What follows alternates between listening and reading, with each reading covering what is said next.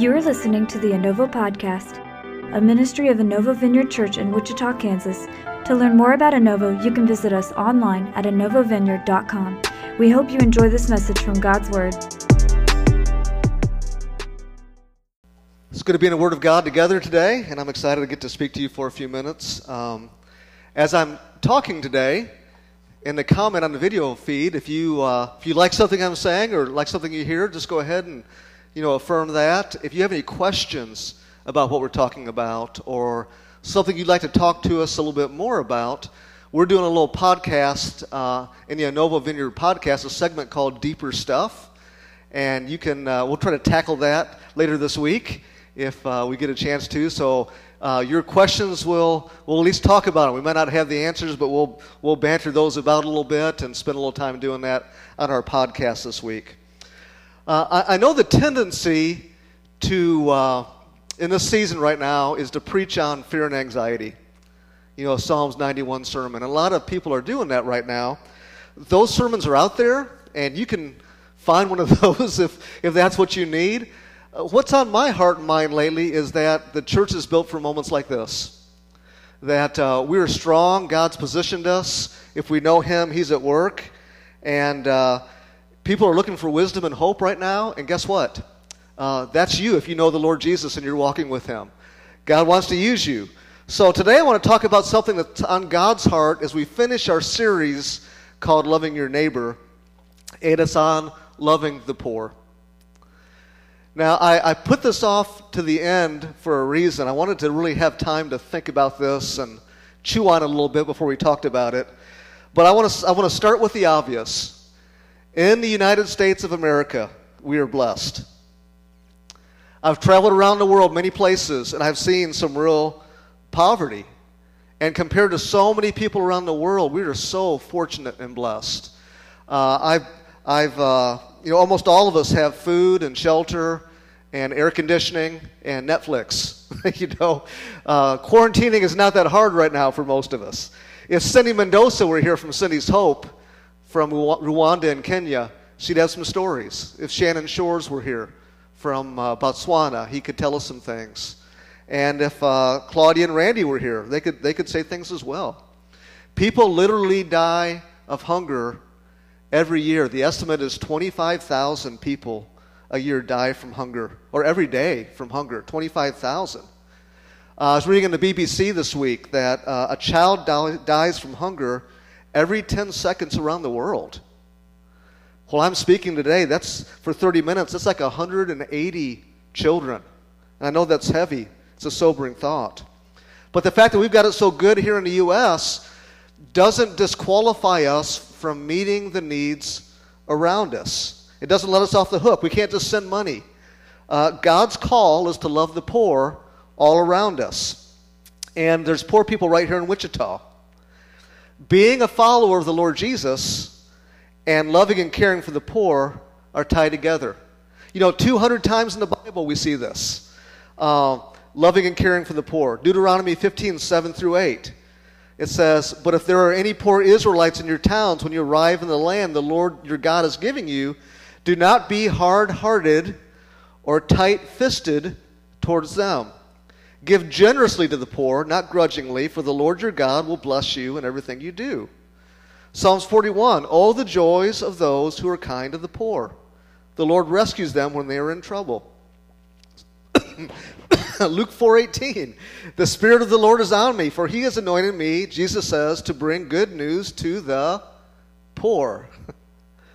So this morning I just want to take a few moments to dig into this a bit, and we'll look at a few more scriptures that talk about God's heart for the poor. The first thing is this: Jesus expects us to care for the poor among us.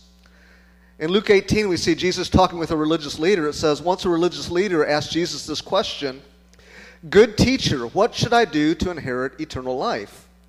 "You know the commandments," he said. "You must not commit adultery, you must not murder, you must not steal, you must not testify falsely, honor your father and mother." The man replied, "I've obeyed all these commandments since I was young." When Jesus heard his answer, he said, "There is still one thing you haven't done. Sell all your possessions and give the money to the poor, and you'll have treasure in heaven. Then come and follow me." But when the man heard this, he became very sad, for he was very rich. You know, the Lord Jesus confronted this guy who had a lot of power and influence, and this guy saw the Lord Jesus' life and wanted to have a life like his, and that was a good thing. And the Lord Jesus pointed him back to the commandments. And he's feeling pretty good about himself. And he says, "Man, I've kept those commandments. I'm doing a good job here." So Jesus shocks him. He gives him the shocking truth. You ever have the Lord Jesus do that to you? He gives you the shocking truth. He tells him, okay, then a natural outgrowth of doing all the commandments is you must love the poor. So why don't you go sell everything you've got and give all your money away to people who are poor? Now that sounds extreme, and most of us couldn't imagine doing something like that today. But here's the thing. The gospel of the Lord Jesus that he preached was the gospel of the kingdom, and here's how it works. Unless we give our life fully to the king, we have no part in the kingdom.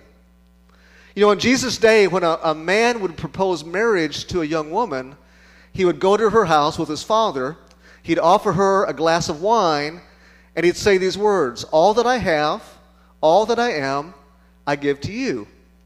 And she would either take the glass and drink it, which means yes, or she would hand it back, which would not be good. And she would hopefully drink it, and she would say back to him, "All that I am, all that I have, I give to you." And this is a picture of our relationship with God. Jesus came and he died on the cross for us. He gave his blood to us. He offers that to us. And he says to us, "All that I am, all that I have, I give to you." And we either say yes or no, but in saying yes, we say, "God, all that I am, all that I have, I give to you." And that's how the kingdom works. The cost for coming into the kingdom is the same for all of us. It costs us everything we have. Every step of the way, it costs us all. So Jesus is asking this guy, are you willing to give me all that you are, all that you have, to have a relationship with me? Will you give it away? Because here's the thing, the Lord Jesus saw caring for the poor and loving the poor as part of the essence of following him.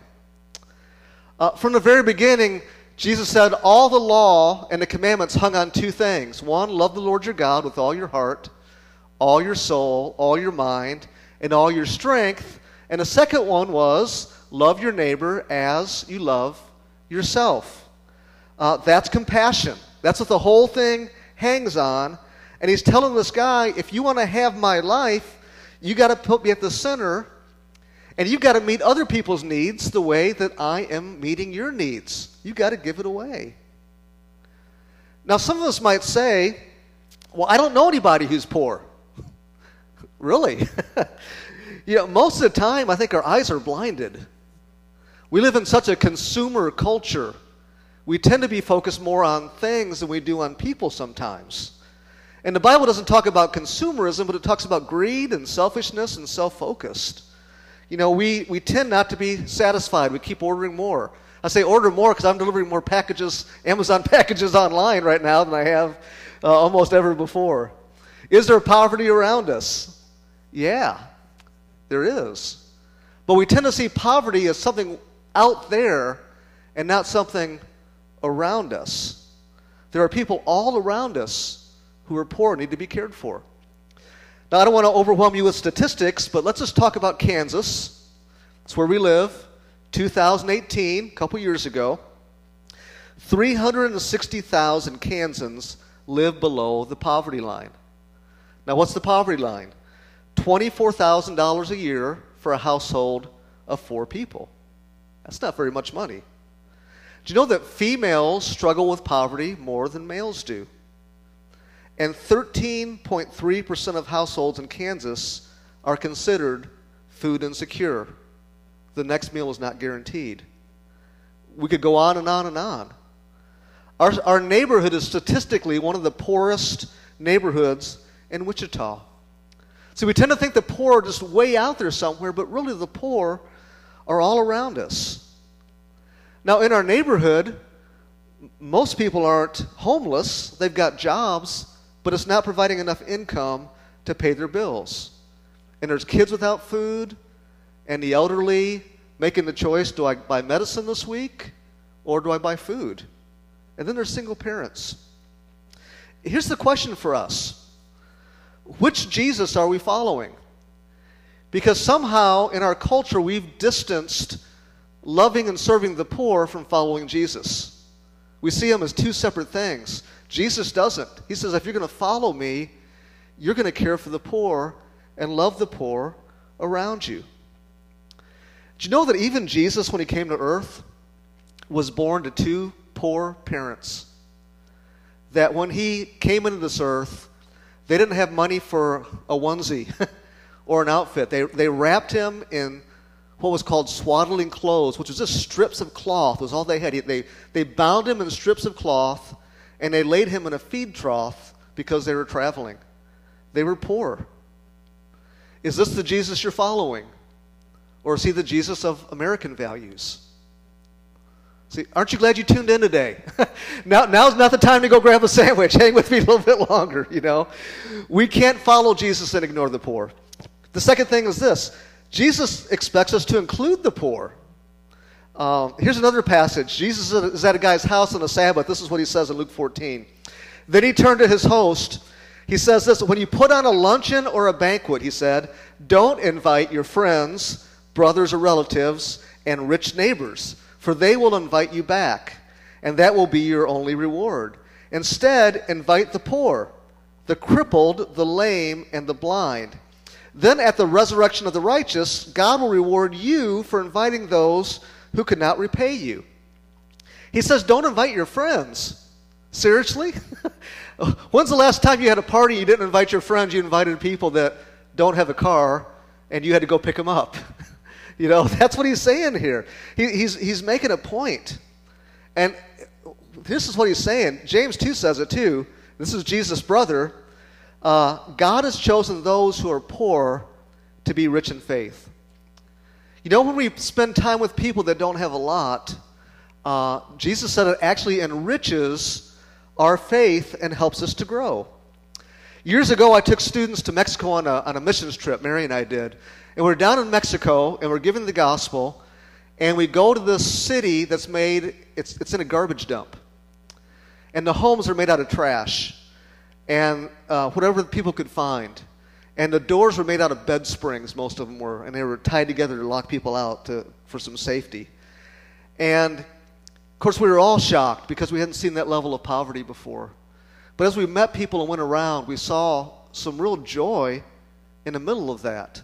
Kids laughing and playing, people wanting to talk, and it surprised us. I spent some time in Manaus, Brazil, and we were visiting some people from the church that we were speaking at. And we go to this area, and these people are basically squatting on this property illegally. They're getting electricity illegally from the phone lines. There's wires running off the phone lines that people have to get electricity for their homes. And we head in, and this guy sees us, and he just can't believe that we came to say hi. And he brings us all into his home. We barely fit. He makes us food. And being the stupid person that I am, I'm like, can we help you with some money or anything? And he looked at me just absolutely shocked, like, I'm here to serve you. And he fed us out of what little he had. And it was one of the best meals, the best times I've ever had. If you want to grow in your faith, spend time with people like that. Now, I know not everybody who is poor is rich in faith. I understand that. But a lot of people are. And a lot of people, it's not about what they own or don't own. And there's something we can learn. In fact, I'd say this. If you're struggling with your Christianity, if it's dull and dry and boring, go spend some time with someone who doesn't have very much and be with them. God says you'll grow in faith and learn what's important. A couple more things. The reality of our faith is shown by the way we treat the poor. James 1 says, pure and genuine religion in the sight of God the Father means caring for orphans and widows in their distress and refusing to let the world corrupt you. He says pure religion is helping people that don't have resources, that can't make it. You share what you have, and that's real Christianity. It's real religion. He went on to say in James 2, what good is it, dear brothers and sisters, if you say you have faith but don't show it by your actions? Can that faith save anyone? And this is the illustration he gives. Suppose you see a brother or a sister who has no food, no clothes, and you say, hey, goodbye, have a great day, stay warm and well fed, and eat well, but then you don't give that person any food or clothing.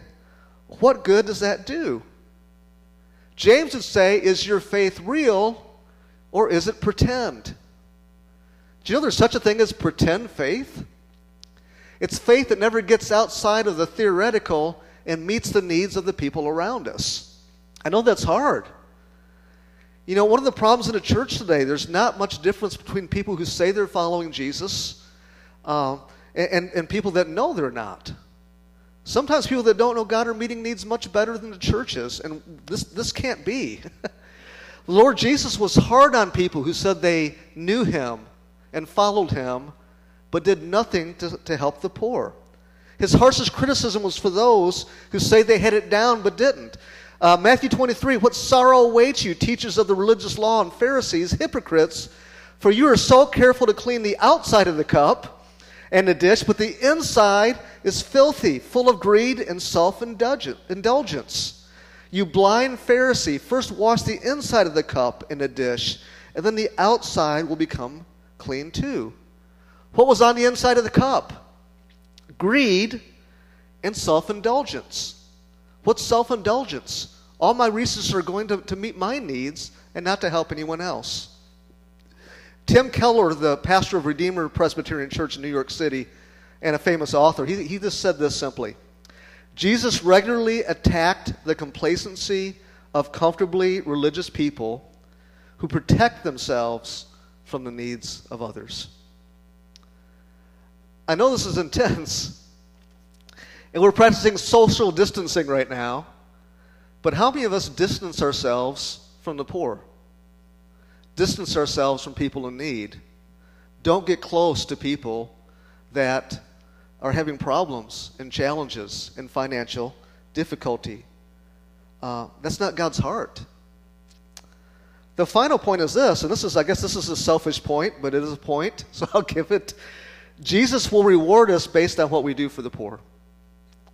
Matthew 25, Jesus is talking about when he comes back in the judgment, he's going to gather everyone together and separate people based on who's really following him and who's not. And he's going to say to those who are following him, come, you who are blessed of my Father, and inherit the kingdom prepared for you, because I was hungry and you fed me. I was thirsty and you gave me a drink. I was a stranger and you invited me into your house. I was naked and you gave me clothes. I was sick and you cared for me. I was in prison and you visited me. And these righteous ones will reply, Lord, when did we ever see you hungry and feed you? Or thirsty and give you something to drink? Or a stranger and show you hospitality? Or naked and give you clothing? When did we ever see you sick or in prison or visit you? And the king will say, I tell you the truth, when you did it to the one of the least of these my brothers and sisters, you are doing it to me. And this is a concept that's hard to get our arms around, but when we minister to the poor and needy, we're actually ministering to the Lord. That's how much God cares about this. Mother Teresa, who spent her whole life caring for the poor and sick and dying in Calcutta, India, said it like this: earthly sufferers are nothing less than Jesus in distressing disguise. Now, I honestly hope this is not a bummer for you as we talk about these things. I understand. It's like, Greg, we're dealing with all this coronavirus stuff. Our lives are being turned upside down. Really? Some of us I know, yeah, it feels that way for sure. And the world's going crazy, and is it time to talk about something like this? And I just want us to remember what's important right now in the middle of hard times. I want to challenge us in times that are tough, be wise, but be the church. Especially right now with all this going on. We need to be looking around us, seeing the need, and not distancing ourselves from need around us. This is important to the Lord. It needs to be important to us. Now, as a community, we're getting better at this. As a church, we've helped families over the years pay bills. We've helped people get apartments. We provided food, Christmas gifts for families, clothing for people. We provided meals. I think we have a big heart. And I'm glad we're growing and we're getting better at this. But there's more that we can do as we move forward. A couple things. I'm excited that right now we've got the food pantry going on right here in our church. It's a small thing, but it's an important thing. The local food pantry is right here. Jack and Debbie Shores are doing such a great job putting this together. And I'm excited it's coming home. This is a great place to get involved. We want to serve the poor. So take advantage of it. It's not our job to decide who's worthy or who's not worthy. It's our job to give. God's going to work it out. So some simple things we can do to get involved in this. Bring some canned goods when you come to church. When we start having church again. But, live and in person. Bring some canned goods when you come. Come the first Saturday of every month and hand out food. There's real people with real needs that you can meet, to give food, to pray with people, to love them. Join us this Tuesday night as we go around our neighborhood, just handing out flyers and reaching out to people. Now, we've also discussed ways of caring for those of us who are laid off and affected right now by the stay-at-home order. We've talked about tithing off any money that we get from the government coming very soon and setting that money aside to meet needs right here in our own church. And I think that's good. So another thing you can do is check with your neighbors right now. There are people around you maybe who have some need that you can meet. So don't stay in your home. Get out, social distance, but meet needs around you. Now, this week we're going to try, if you have questions about anything we talked about or comments, we're going to talk about this in our podcast called Deeper Stuff. And I want to challenge you in your homes today. Don't just, when this is done, don't just shut it off. Why don't you have a discussion as a family or as friends and talk about what can we better do to love and serve the poor among us? Here's the question. Are we Christians who serve the poor, or are we people who distance ourselves from poverty and from need? Let's pray together. God, we love you today, and we thank you that you can be gentle, and you are gentle with us, but there's times you can be challenging.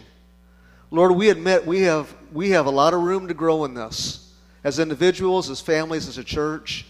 Lord, would you put things on our heart? Holy Spirit, would you speak to us right now and give us ideas and thoughts that we can do to better love and care for poor people among us.